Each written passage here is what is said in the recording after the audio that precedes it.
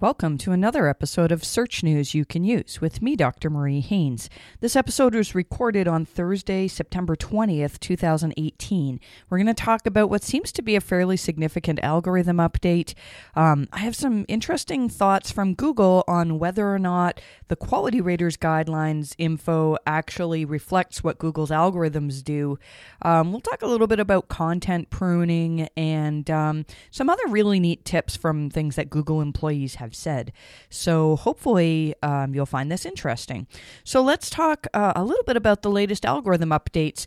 In doing my research for looking at sites that we have analytics access to, it was really apparent that there was something that happened on September 17th. So just a few days ago. That's 3 days before I'm recording this podcast episode. So we don't have a whole lot of data to tell us what's happening. But one of the things that I noticed is that a large number of sites that we monitor saw really nice increases that started on September 17th. So that's a little bit of a humble brag that we've seen a number of our clients that we've been helping to improve site quality saw some bumps up at this time. Some of them saw just a slight increase, but it's very obvious that it started on September 17th. I have just one site in my analytics that saw a significant drop on that date. And this is a site that we just recently did a site quality review for. They haven't implemented, as far as I can tell, they haven't implemented any of our fixes. This particular site had issues that we would relate to trust. They had something where people would go to the site for information, and then they would be asked for to provide personal information on a level that really, in our opinion, wasn't necessary for the information that people wanted for that site. And so I feel like that's why that site is seeing further drops. Like Google's saying, look, people don't want to, if I'm looking for information, I don't want to be sold stuff. It's fine to have links to your sales pages or to even have calls to action. But if if users are being bombarded with, buy this, join our sign up for our program, give us your credit card before you get any information, that type of thing, then that seems to be the type of thing that Google is not wanting to reward these days. With that said, though, there was one site in my analytics access that I have that saw a really significant increase on September 17th that doesn't seem to be a seasonal increase. And this site, we hadn't worked on doing any site quality work. Instead, what we were doing was a link audit for this site. And so this was a site, we've started doing a few more link audits now, and this is a site that really had a manipulative link profile. When you look at it, it's the type of thing that you definitely would not want the web spam team to see. And I'm not talking about, spammy porn links and negative SEO type links. These were links that were made for SEO reasons. If I recall right, I think the site had a lot of article links sort of under the guise of guest posting. We're going to talk a little bit more about guest posting later in this episode. But they had a lot of links that were made by SEO companies that probably worked in the past to improve their rankings. And this site, so we filed the disavow, I want to say early August. It may have been late July for them, and they saw a really big increase on September 17th. So it's possible that this update had a link component to it. I'm hopefully going to have more information for you on that next week as we have more data by that time. I think there was also another update, and I talked about this a little bit last week, sometime between September 8th to 11th, and it looks like there might be a local component to this. So there's a good thread that I've linked to from the newsletter on the local search forum, which, by the way, has just recently been bought by Joy Hawkins, which is really exciting because I think Joy, will do a lot of great stuff with the forum. And if you have questions about local search, I would highly recommend checking out this forum. There's a lot of practitioners who day in and day out do local search, and they seem to be very eager to answer people's questions in there. So there's a little plug in for the local search forum. But there's a thread there about this September 8th to 11th update, and there's some really nice screenshots from Colin Nielsen where he shows sites that on the August 1st update, or July 31st, which was when it hit local, saw changes where one of the examples that he gave us was that one of these sites their local rankings, so their Maps rankings, dropped on August 1st, but their organic rankings went up.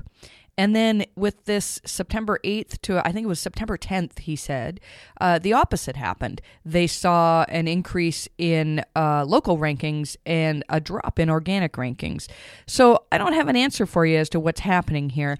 But if you do SEO for local businesses, or if you are a local business and you're doing your own SEO, you may want to look and see what happened with rankings between, this September 8th to 11th timeframe.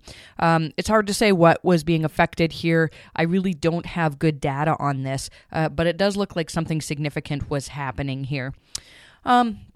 Let's talk about, there was an article on CNBC, and it was an interview with a Google employee, and they were actually... some of the CNBC team members were invited to sit in on a meeting that Google had, and it was a meeting about algorithm changes. So I would love to be a fly on the wall when Google makes algorithm changes. The author of this article said, the meeting was actually kind of boring. They talked about all of these different tests that were done and how the tests reflected what they wanted to see. And so this article, I really recommend reading it. I think it's one of the best mainstream SEO articles that I've read this year. And what I found interesting was they talked about the quality raters, and they had a quote from Ben Gomes, who is vice president of search at Google. And so I'm not going to read the whole quote in this podcast, but the part that really was significant to me was, this is what Ben said. When people were asked about, people ask, are the quality raters guidelines actually what Google's doing in their algorithms? And I just had a conversation with somebody on Twitter today where he said, I don't think EAT is a real thing. It's just something that you SEOs have made up. And I'm telling you, it's all over the quality raters guidelines. So here's the statement from Ben Gomes from Google. He says, "You can view the rater guidelines as where we want the search algorithm to go. They don't tell you how the algorithm is ranking results, but they fundamentally show what the algorithm should do." So that's really significant to me. And this is the premise that we've been going on for the last couple of years while we're doing these reviews and really focusing heavily on what's in the quality raters guidelines. Because, Google is saying, this is what we consider to be high quality in a website. And so if Google tells me that it's very important to have good reviews for my business, or that it's very important that if I'm a Your Money or Your Life site, that I, it could really help me if I have a Wikipedia mention, that's in the quality raters guidelines.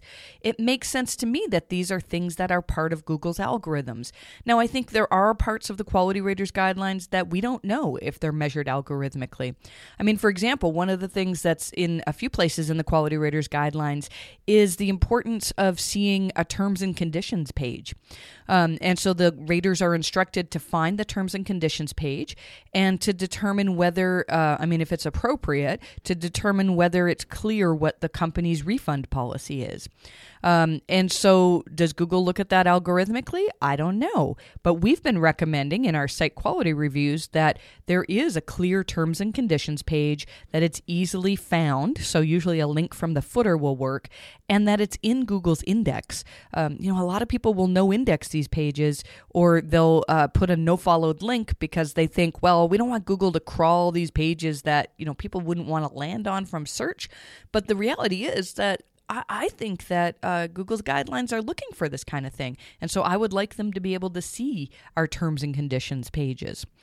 I think this is a really interesting article, and I know I sound like a broken record talking about the quality raters guidelines, but we have really seen a lot of sites that have made improvements, and the vast majority of our advice that we're giving these days is based on things that are in these guidelines. So I would not ignore them. I think that this is where SEO is going, and so I really think that those of you who are paying attention to these guidelines are, you're above average in terms of what SEO knowledge people have. So definitely, I'm probably biased because we've been spending so much time on these, but I really think that they're a good way to look at what Google expects to see as quality in websites. So Google commented in the same article that they're using very limited search personalization these days. So if you remember back in 2012, Google made a change where people would see personalized search results. So, and this still happens to some extent. I see it all the time where somebody says, hey, we're ranking like number 2 for this main keyword. And then when I do a search for it, I see them on like page 3. And what often is happening here is Google is saying, I recognize that you often, when you search this keyword, you click on this result. And so we're going to show you this result higher.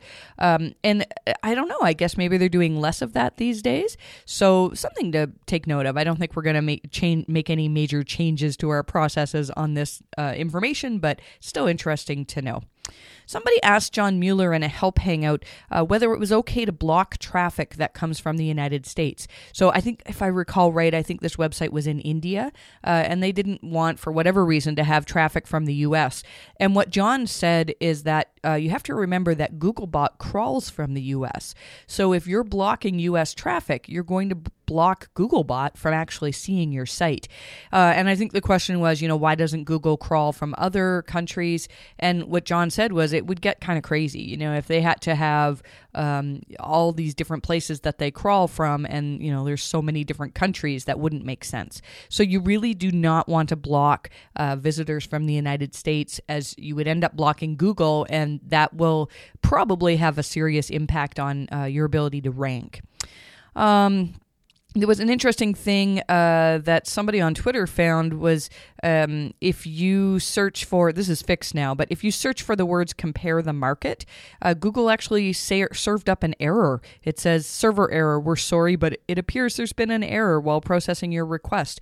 And then there were no results on that page. So that's not something I've seen before, but it's a reminder that, Google is just another website, and engineers make mistakes, and so that's a mistake that seemed to happen. I did find it interesting. I think the tweet came from somebody who actually works for comparethemarket.com. So that's really not a good error for Google to have. For a while, people they would search the brand name and couldn't find this particular business. Looks like that's fixed now, though. A whole bunch of sites got emails saying that they've been moved to mobile-first indexing. Now, we've talked about this a lot in the past, but I'm going to go over it again because I'm getting a lot of emails and tweets with people asking questions about this. So, mobile-first indexing. It's important to know that this is not the same thing as mobile friendliness. So you know that Google has this test that you can do. If you search for mobile friendly test, there's a tool that's run by Google, and you can put your site in there and it'll tell you whether your site is mobile friendly. However, that has very little to do, if anything, with mobile first indexing. So mobile first indexing means that Google currently, prior to mobile first indexing, they gather all the information for your website from a desktop crawl. And what that means is that Google crawls the desktop version of your site. And then it figures out, these keywords are on the page. This page is about this topic, things like that. And that's the information that they use in order to determine where you rank and who to send to your website. And they want to change that so that all of those decisions are based on the mobile version of your site.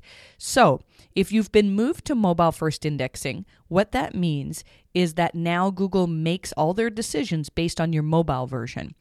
For most sites, this really shouldn't cause any difference. So if you receive the email saying that you've been moved to mobile first indexing, you probably won't see any change. Google really only wants to move sites when they're certain that they can do it in a way that's not going to impact your rankings. With that said, I have one site that I've talked about several times before that had different navigation in mobile as compared to desktop. And this site saw drops in many keywords when they were moved to mobile first indexing. And we've since then replaced the links so that it is equivalent on desktop and mobile. And the rankings have returned. So, mind you, in the meantime, there have been several algorithm updates. And so we can't say 100% was it the links that caused the problem. That said, I think if you did get a mobile first indexing notification, you need to go into Google Analytics and make an annotation that just says, hey, we've been moved to mobile first indexing on this day. An important thing to note, though, is that even if you have been moved to mobile first indexing, it doesn't mean that that happened on that particular day. So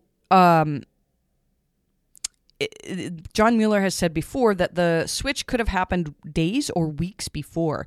I saw one person posting on Twitter today that they looked at their log files and they got that email like yesterday, and the move seems to have happened, 2 weeks ago.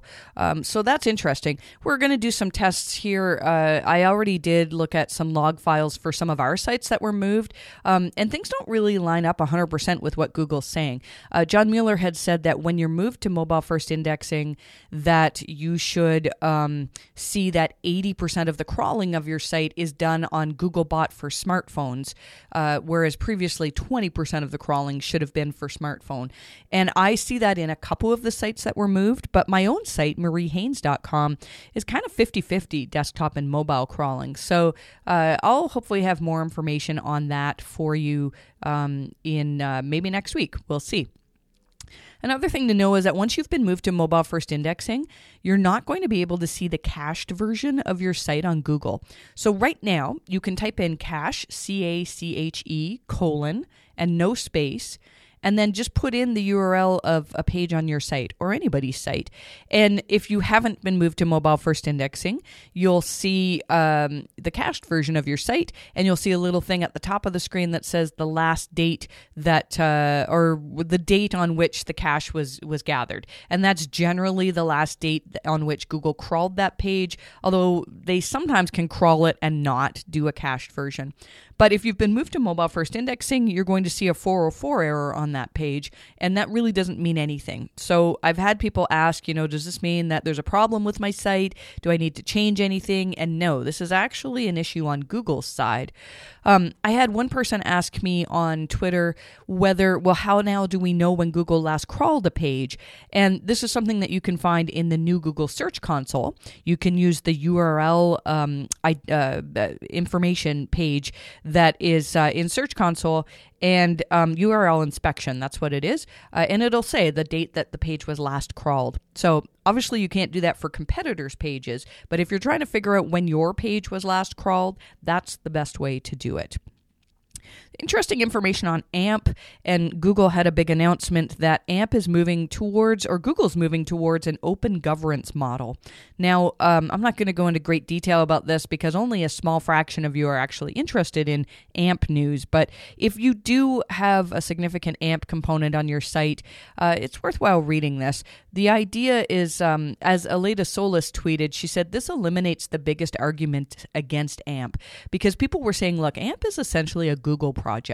And so, we're giving our content to Google and they can do whatever they want with it. And so now this adds a little bit of transparency, makes it just, a little bit better and not such a Google controlled situation. So that was, I found that kind of interesting. Those of you who submit URLs to Bing, Bing has taken the steps that Google took, a few months ago, and took away the ability to publicly submit URLs via their tool. You can still do that via Bing Webmaster Tools, as far as I know. So, but again, you can't submit URLs from somebody else's site if that's something that you have been doing.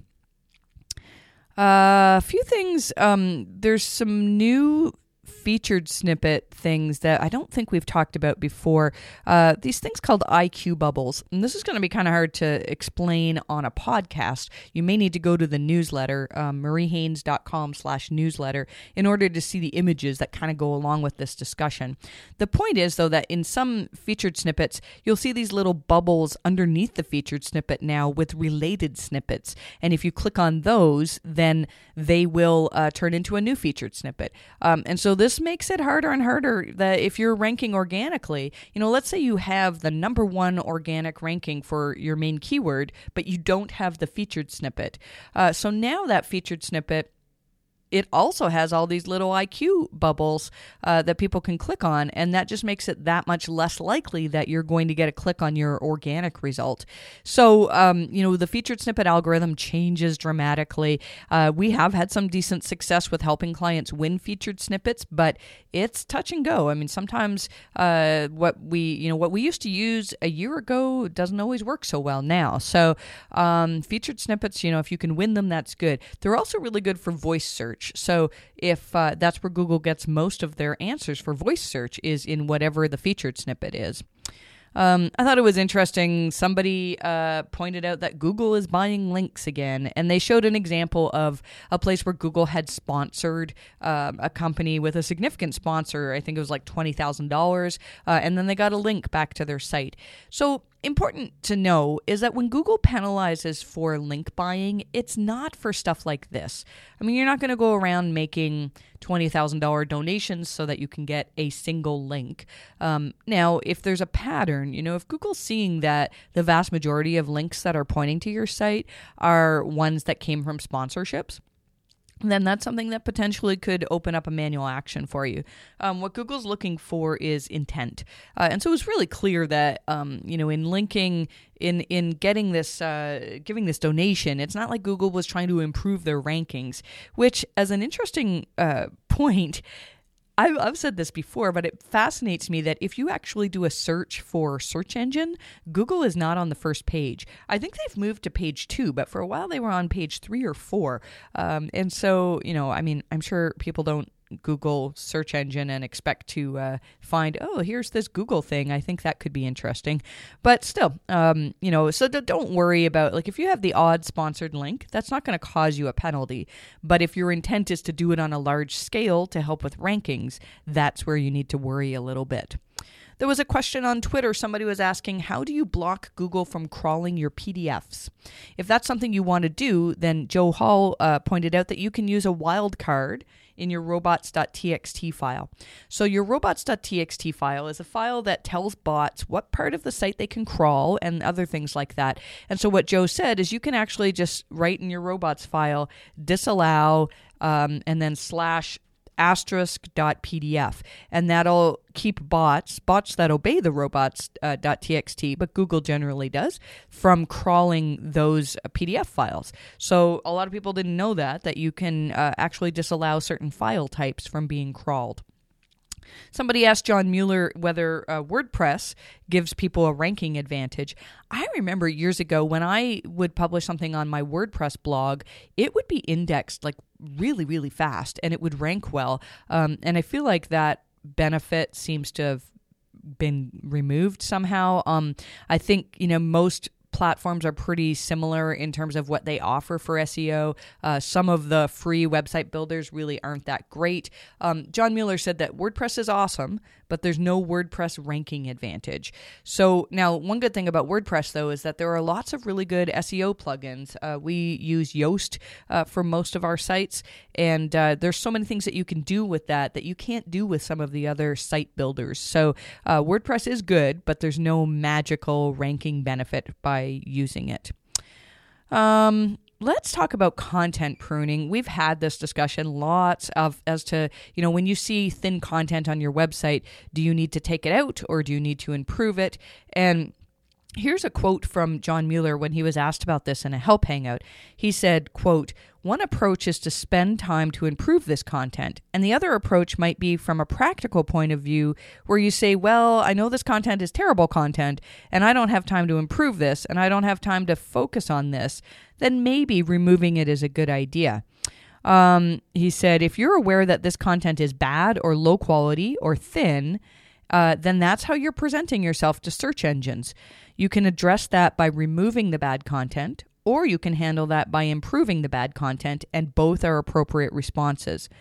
And he said, for example, sometimes there are practical reasons to go one way or the other. For example, if you have millions and millions of pages that are really thin content, then maybe it's not practical to improve all of those. So there's more in the newsletter on that, but we've been saying this for a long time. I mean, if you have content that's thin. So that's content that people would really not get value out of if they landed on it from search. Then if it's possible to improve that content, do it. But if not, you need to get it out of Google's index, because every page of your site that's in Google's index is used in their assessment of quality for your site. So you don't want to have millions or hundreds of thousands of thin pages in the index. Let's talk again about guest posting. And I mean, I've talked about this a lot, but there was an interesting quote again from John Mueller where somebody was asked whether it was okay to guest post to get a link. And here's what John said. I would make sure that you're not doing guest posting on other people's sites just to get a link to your site. That's something that the web spam team does sometimes look at and see if there are essentially links that you're placing yourself. If you're placing all of these links yourself, they're not really natural links. And I just wanted to repeat that because I still see it. And we're doing link audits and we're seeing people are engaging with SEO companies, and their main tactic of getting links is to guest post on a really, really large scale. So if you're a small business, I think it makes sense to try to do some guest posts on local blogs and maybe sites that are related to your niche. But my recommendations for guest posting are to only do it if you think that people are going to be actually clicking on that link and that it could bring you customers. So, I'm going to talk more about this at PubCon Vegas, but there's a patent that says if lots of links are pointing to a site and nobody's clicking on that link, then that page could be considered spam. Anyways, I mean, I'm not completely against guest posting, but if you're doing it on a large scale, then it's something that is risky, and you can definitely get a penalty. Or what's happening in a lot of cases, I believe, is that Google is just completely ignoring those links. So you're spending a lot of money and time doing things that probably aren't going to help improve your rankings. Looks like Bing is now showing AMP in their search results for mobile. So that's exciting news for those of you who are AMP supporters. Not so good news for those of you who are not fans of AMP. Important to know that Screaming Frog, so Screaming Frog is a tool that allows you to crawl your website and gives you a lot of really good information about it. They've got a huge update. So now Screaming Frog has crawl maps, very similar to Sitebulb. We've been playing around with them a little bit, and I really like them. They seem to be quite good. Hopefully I'll be able to publish some information on that soon. And there's a bunch of other stuff. There's something about internal link score that I really want to look at as well. So way to go, Sitebulb. Sitebulb has a free and a paid version. The free version, if I recall right, only allows you to crawl something like 500 or maybe 1,000 pages of a website, and it doesn't give you some of these new benefits like the crawl maps. So the paid version, I want to say it's £149. So, it's not cheap, but it's that'll give you a license for a year. So those of you who do audit work, you probably already have a Screaming Frog license, and I would definitely recommend it. Let's see, local SEO. There's a new feature with Google My Business that you can apparently now put in potential future opening day. So if you have a new business that isn't quite open yet, but you want to get a Google My Business profile, then that sounds like the way to do it. And then you can say opening soon in your profile. Good question here. Can you run a contest to get more reviews? So Rob May had tweeted this thing to Google My Business, and it was a site that basically said, you can do this contest to win this big prize, and all you need to do is leave us a 5-star review. Well, I mean, obviously that's against Google's guidelines. And so one of the things that I really like to do is, instead of incentivizing users to leave a review, incentivize your staff to foster more reviews. So, if you have a receptionist and your receptionist knows which customers had a good experience with you, then the receptionist should be saying, like, hey, here's a way to leave a review for us. They can have a handout. You could do it via email. But I've seen some companies that have done this where they've actually had contests to see which employees could get more customers leaving reviews. That's within Google's guidelines. So I would recommend doing that. Let's see. And one last thing is Joy Hawkins noted that if you're experiencing issues accepting Google My Business invitations, it's a bug. And so Google's working on it. So if you've had issues with that, then it's not you, it's Google. So that's all we're going to talk about for this week. I have a very busy week coming up next week. I'm going to be speaking at Brighton SEO and also at Optimize a couple days before Brighton. And so that means I'm going to have limited availability for communication over the next week. My team will still be hard at work here in our office in Ottawa. And if you are going to Brighton, I would love for you to come up and say hi, tell me that you're a listener to the podcast, and let me know what you like about the podcast and give me any suggestions if you want to see something different. If you want to reach me, it's mariehaynes.com/contact, and one of my team members will be able to hopefully help you out with your issues. And if you want to read the newsletter, it's mariehaynes.com/newsletter. So that's all we have for this week. I wish you the best of luck with rankings for the next week, and we'll talk soon.